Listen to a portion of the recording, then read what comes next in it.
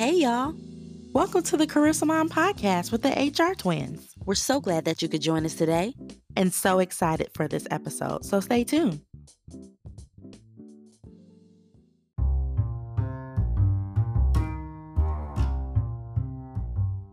Thank you for joining the Career Salon podcast with the HR twins. We're excited to present to you this special episode for our Black History Month series, presented to Strava, the #1 app for athletes, recorded live with our very special guest and Career Salon regular, Gianni Clarkson. Gianni is a community activist, educator, expert in history and social studies. We discuss the miseducation of corporate America, how lack of Black history education affects the workplace. Please help us welcome Gianni into the salon. We have Gianni Clarkson, who we've known since 4th grade. He is a historian. I'm just going to give you that title, Gianni. He's an educator.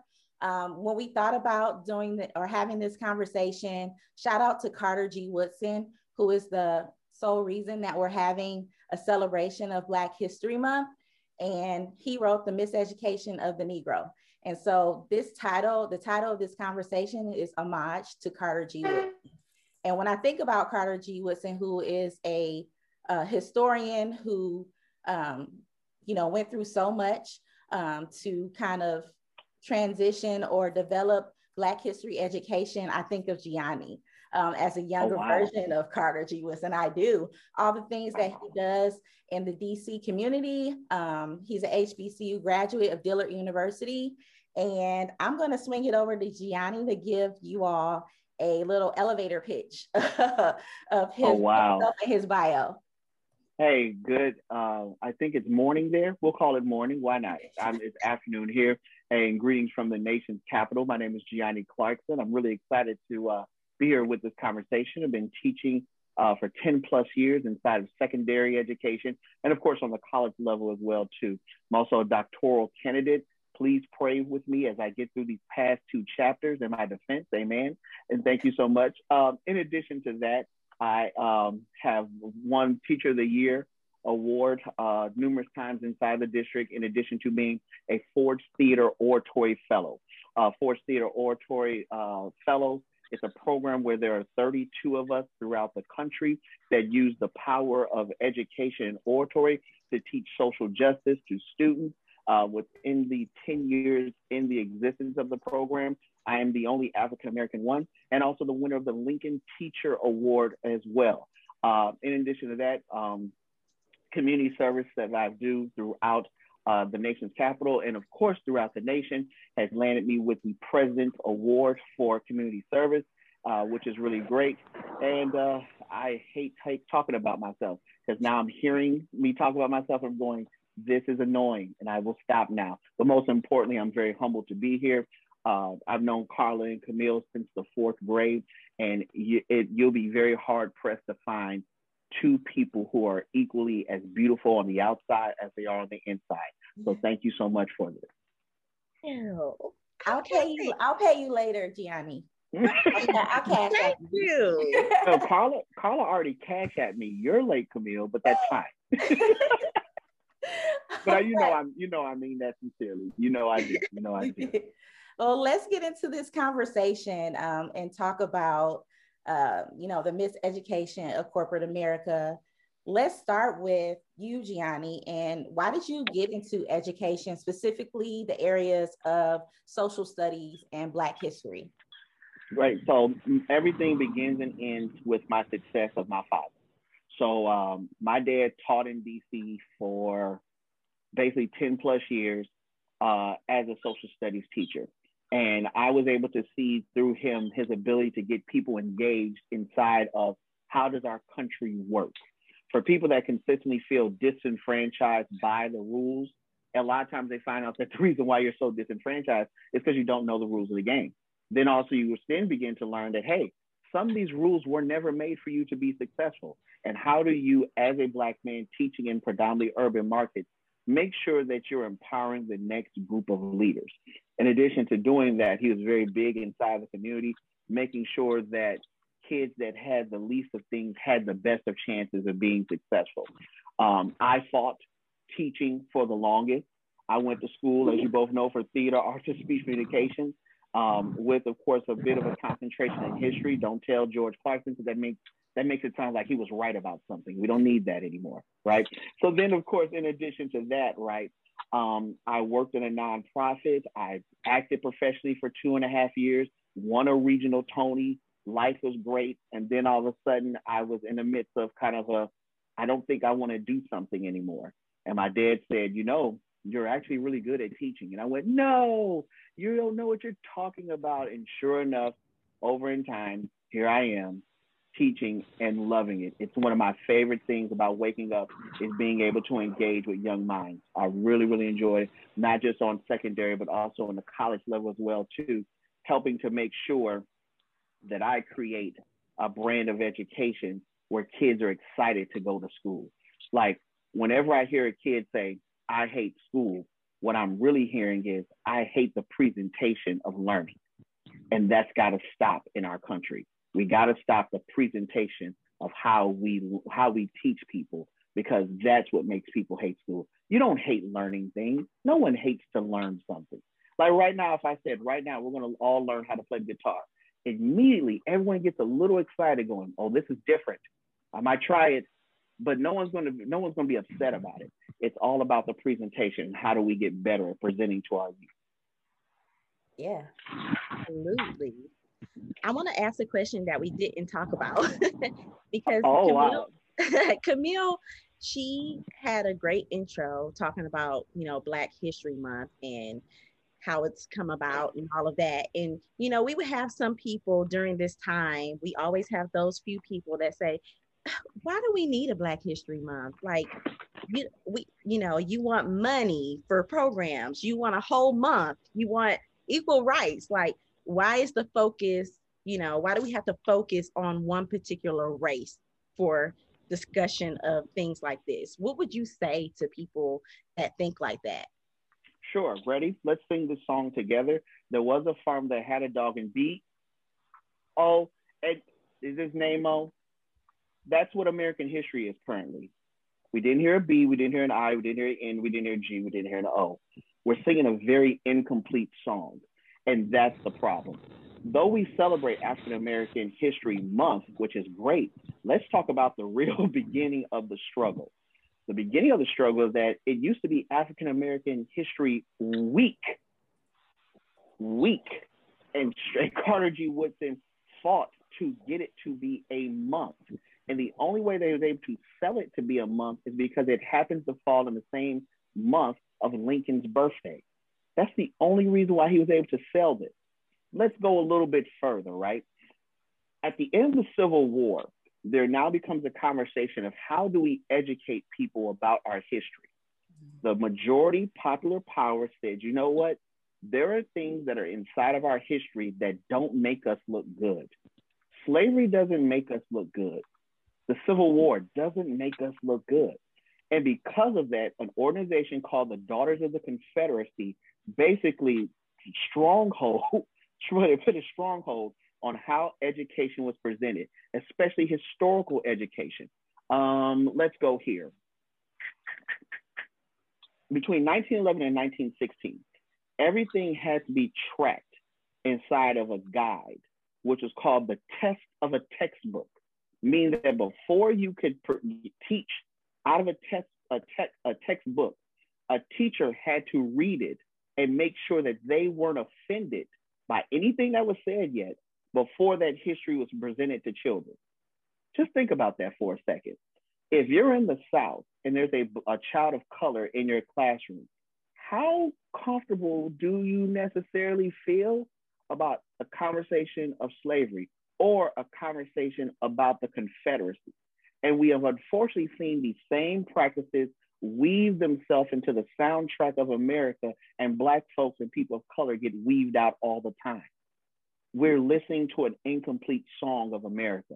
So that's why Black history is important. That's why women's history is important. That's why all these various notes and songs that get removed are important. When my history is an elective, and someone else's history is mandatory, how serious do you take it? Yeah, absolutely. So let's talk about that, right? Because we're talking about the miseducation of corporate America, right? Is there a distinction between miseducation or misconceptions and just ignorance or lack of knowledge? Of course, because I know how to work on a mute button, right? They're both. They're both. They're absolutely they're absolutely connected to one another. If you plead ignorance or choose stupidity, you're still part of the problem, right? The best thing that you can do is say, I'm going to choose knowledge. I'm going to choose awareness. So the miseducation has to stop, because we realize that there are too many staff faculty rooms that look like the Central Perk. Ready? Let's play along, right? Somebody told them to never be this way, right? We're talking about Friends, right? Now, if we watch an episode of Friends, where are the Black people at the Central Perk? No, seriously, where are they? You're in a New York neighborhood and there's no Black people? Like, for real, fam. Not one. Like, we can't even get a busboy that walks by. No, not at all. There are too many corporations and faculty rooms inside of these really great Fortune 500 companies that look like the Central Perk. That doesn't make sense. That's disingenuous, right? And a lot of times the excuse has been, well, we don't know where to find quality Black talented people or people of color. That can't be the excuse, because you know what? There's quality Black HBCUs, there's quality Black folks at PWIs all over the place. So it's not the fact that there's not quality, it's the fact that you're not looking, and that's part of the problem. Absolutely. We say at the same time. Are you guys related? No? Yes, maybe?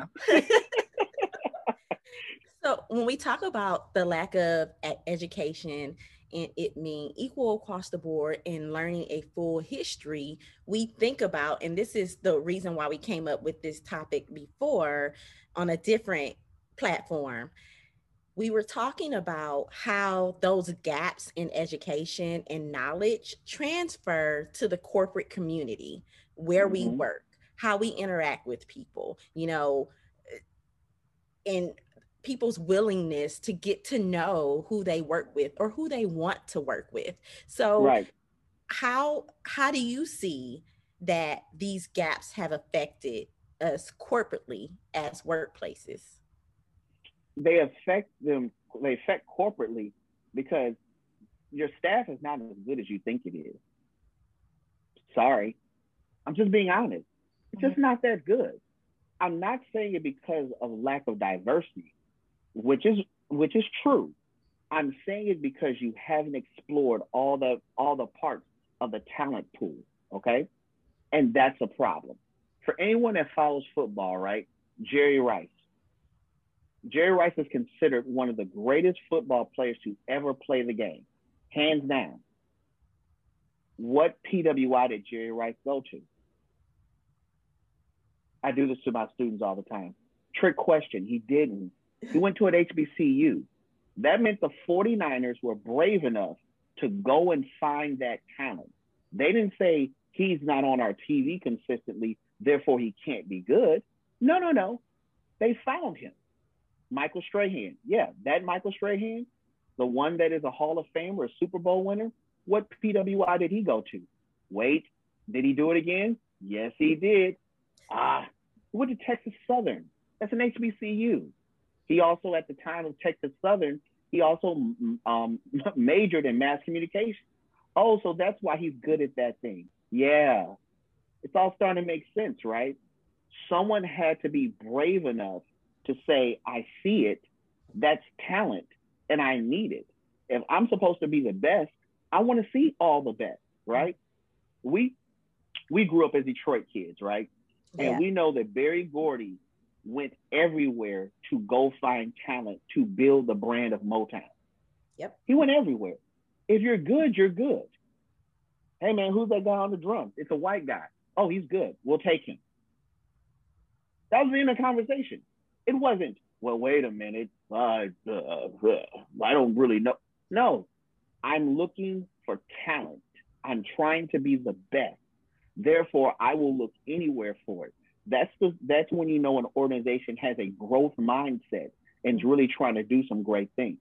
Yeah, absolutely. So we chatted a couple of times, Gianni, in our own like side conversations, the importance of having difficult conversations in the workplace, right? And I think a subject matter like this is, you know, we need to have these difficult conversations. But when are you like separating, okay, learning a perspective and versus having to be right? Like, is there a winner? Oh, I see what you're doing here, right? Yeah. I'm not going to wait for you to be comfortable with the truth to tell you the truth. And I think that's a problem a lot of times inside of America. I'm not ready to have this conversation because I'm just not. But it's a truth that we need you to get this, but I'm not ready. No, you got to be ready for some things, right? You got to be ready. Like, for example, if you gained a little weight, you put on a shirt, hey, we're having a little problems buttoning it. That's the truth. You got to admit it. Might need to get a new shirt. It's okay. It's okay to admit that, right? but we're not going to walk out the house talking about, hey, how's everyone doing? You didn't tell yourself the truth. Now you're looking crazy, and now you're going to make me lie to you, and I don't want to, right? That's the problem, right? We can't continue to say we'll wait till you're comfortable to deal with the truth of their things not being equal in corporate society, or the fact of I'm not ready to have these difficult conversations. Mm-hmm. These difficult conversations have been waiting for you at the door. We're ready for you to come on and be brave. And I'll say this much: it's okay to admit you're ignorant, and it's okay to admit you've made bad mistakes, right? But what we cannot allow is for you to continue these things and then say, well, I'm not ready yet. That's not fair. That's disingenuous. Because you're not the hero in the story, and you're definitely not the victim. You're a villain. You're making something worse. Yep. Yeah. I have a question that's not a question we discussed. Keep doing that, don't you, Carla? So I have a question about your perspective on people that are maybe have a lack of knowledge and they want to know something. For example, I think about 6 years ago, I was, a senior HR professional at a manufacturing site. And one of my employees who I know and see every day and talk to, one day we were just walking down the hall and he was like, let me see, Carla, can I ask you a question? I was like, sure. Do you wash your hair? Yes, because you have those dread things. And so I was just wondering, do you wash those? And so for me, especially being HR, I took that as a teaching moment and, explain to him what that process looked like. But some people are like, you have Google, you can look that up yourself. Like, what is your perception on what people should voluntarily go research, look, find out for themselves versus, I just want to ask, how did your hair go from short to long in 1 week? And, and different questions about things they may not know about regarding other people's cultures and how we respond to that. What's your perspective on that? To your question, yes. And I'm going to use my second city training, right? Yes, and. Ready for it? Here's your yes, and. The yes is that if there's something that you don't know, you should be brave enough to look it up. That's fine. I want to do the Amber Ruffin song, but I feel like I'm the only one that watches Amber Ruffin. I love Amber Ruffin. But basically, it's in the song, it's like, look it up yourself. I do agree with that. However, I do believe that if you are sincere and wanting to know something, which I believe the person in your story was, then you know how to answer that question appropriately. There's a sincerity to it. Hey, due to my limited knowledge of where I've been in the world, I don't know this. Help. People love to help other people. Mm-hmm. They do. Love it. What, you need help? Come on, I got you. People love to help other people, especially when it comes to a level of understanding, because what you've done, like Carla, in that story, is you've helped to build out your culture. You build out not your personal culture, but the culture of where you work. I understand something now. Now, I have more empathy and sympathy for somebody. And that's also a reason why like diversity training is so important, is because it helps with the empathy and sympathy of how we understand how various decisions are being made, or why someone thinks a certain type of way. When we lose that, we start to have a whole lot of problems, and we start to create a work environment where people don't feel like they can be their best self. And most importantly, people cannot be creative. Like, think about it. When you're your most creative, it's because the people around you have made you feel safe. Yes. I've got an idea. Really? Let's hear it. Nerd moment. Here we go. Dr. E.L. Holloway has a book called Shine, How to Get the Best Out of People Using Brain Science. And one of the major things that he talks about inside this book is that people feel, when people are safe, people have the room to create and play. Let's just look at Google. All right. So Google's got a branch here in DC. It is the most colorful, diverse, United Nations place I've ever been in my entire life. Like, it is amazing. Okay. And I'm going, this makes sense. That's why the Google art's so good every other day. They're creative. They feel safe. They can do all these really great things. Mm-hmm. If you want the best out of your corporation where you currently work, how are you consistently creating safe spaces for everybody that's involved? So that was really what you did, Carla, in the long run, is that you create a safe space. Yeah. Let's talk about that, because we're like talking about inclusion, right? Kind of in that realm. So I love this story, Gianni, because you talk about how America is not a melting pot. People say that all the time. Oh, America is a melting pot. Smooth there. It's a melting pot of all different cultures and things like that. But you say with your New Orleans brain, you say it's gumbo. It's not a melting pot. Why do you say that? So for me, it's got to be gumbo, because cultures don't melt.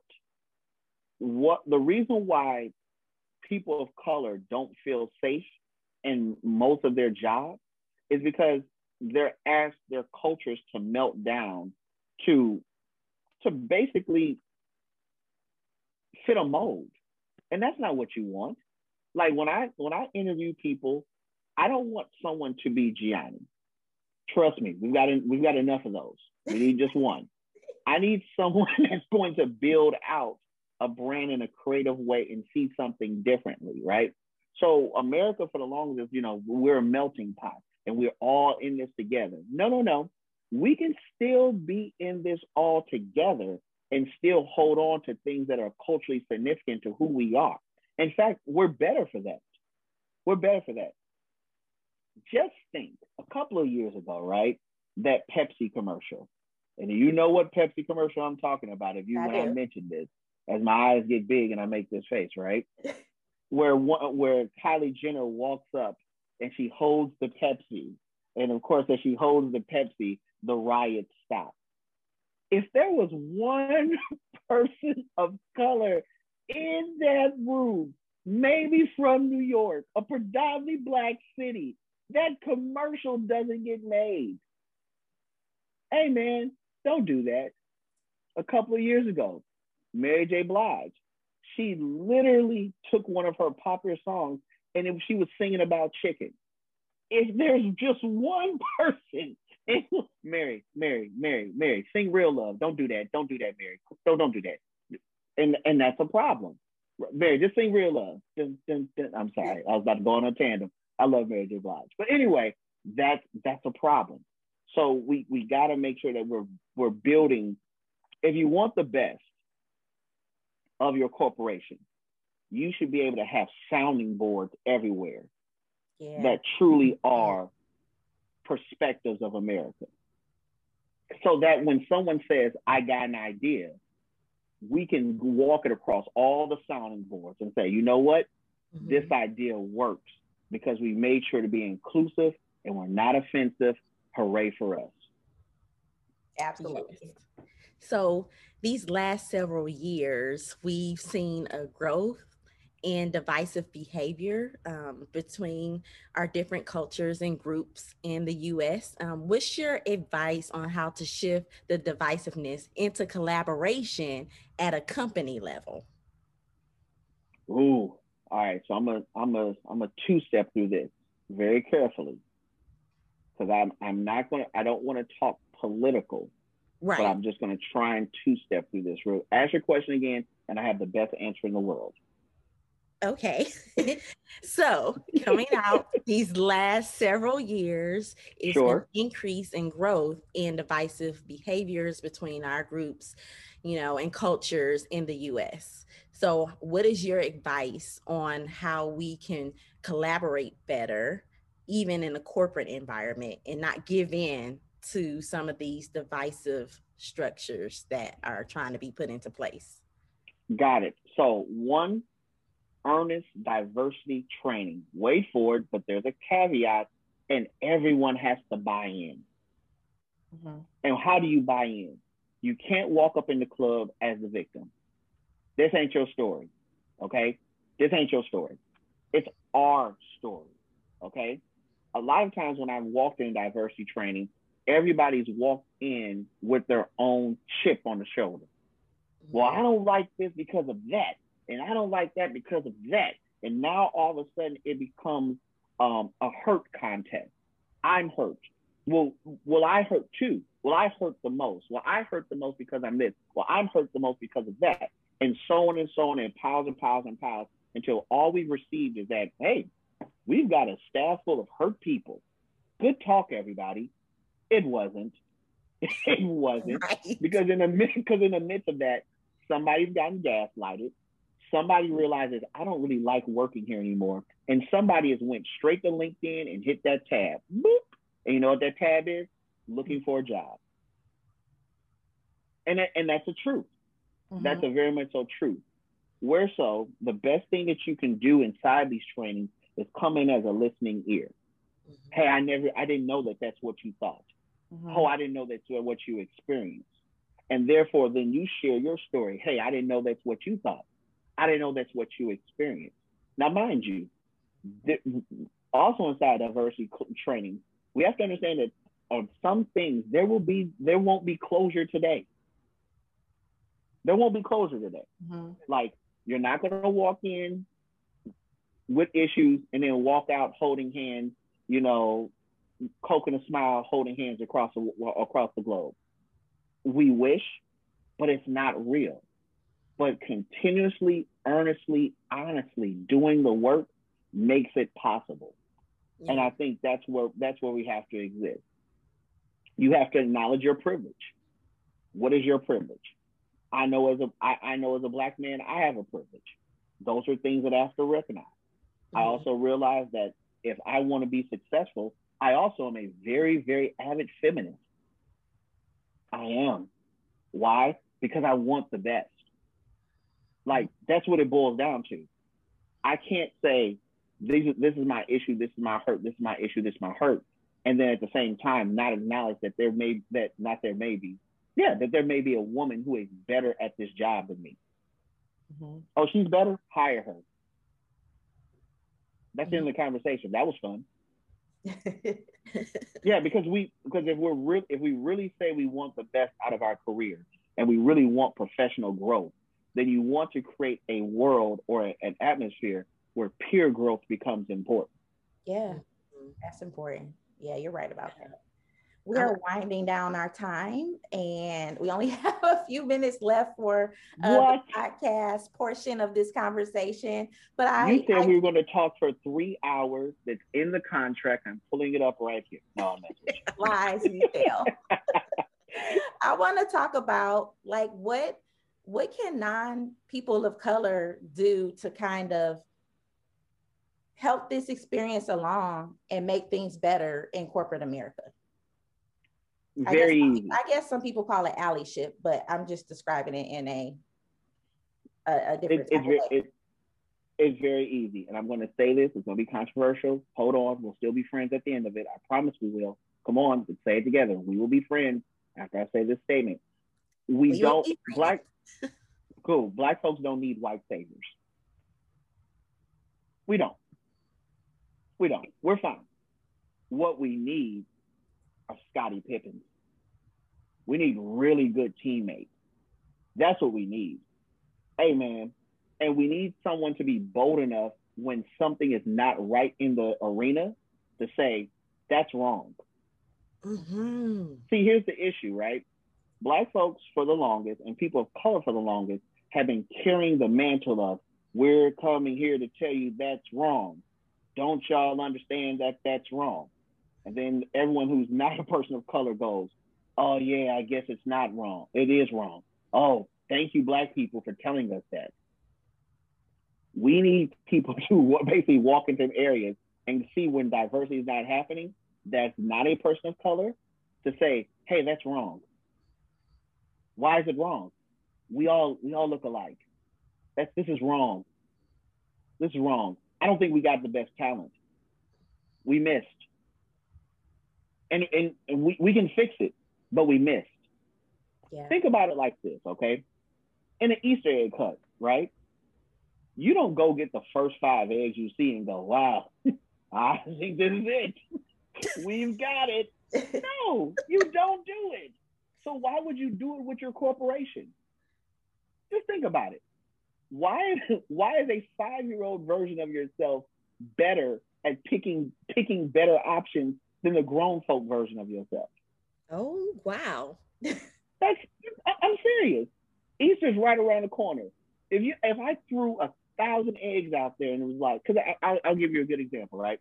So when I was a kid, there's a major Easter egg hunt that happened at the church. And I used to love, like, when Mr. Young's amazing. He would put $100 bill in one of the plastic eggs. We would try to get as many eggs as possible. There was not one child at St. Stephen's that was like, well, I got my 3 eggs, feeling lucky. No, you wouldn't do that. You just wouldn't do that. It just doesn't even make sense. So the best bet is to really go after finding the best, finding the talent. The 5-year-old version of you at an Easter egg hunt should not be better than the grown folk version of you when you're looking for talent to build out your organization. Thank you. This is Carla, the HR expert. And this is Camille, the recruiting expert. And we're the HR twins. You just finished an episode of the Career Salon podcast. Be sure to follow us on all social media platforms at The Career Salon. And don't forget to subscribe and follow on all podcast platforms for upcoming episodes.